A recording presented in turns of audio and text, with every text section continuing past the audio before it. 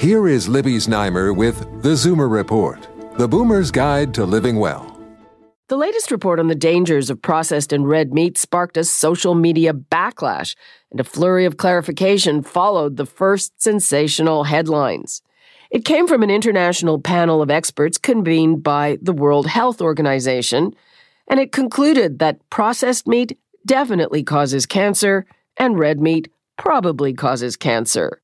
The panel made that determination after sifting through more than 800 studies and then proceeded to classify processed meat as a carcinogen in the same category as cigarettes, asbestos, and plutonium.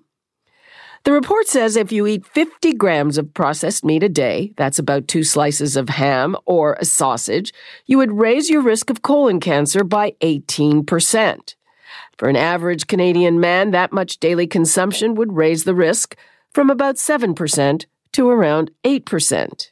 And even if bacon is in the same category as diesel fumes, these experts are not saying it's as dangerous as smoking.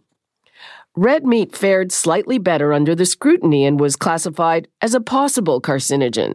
After all the alarmist headlines, the bottom line seems to fall in line with long-standing recommendations to limit red meat to 3 times a week and to eat processed meat only in moderation.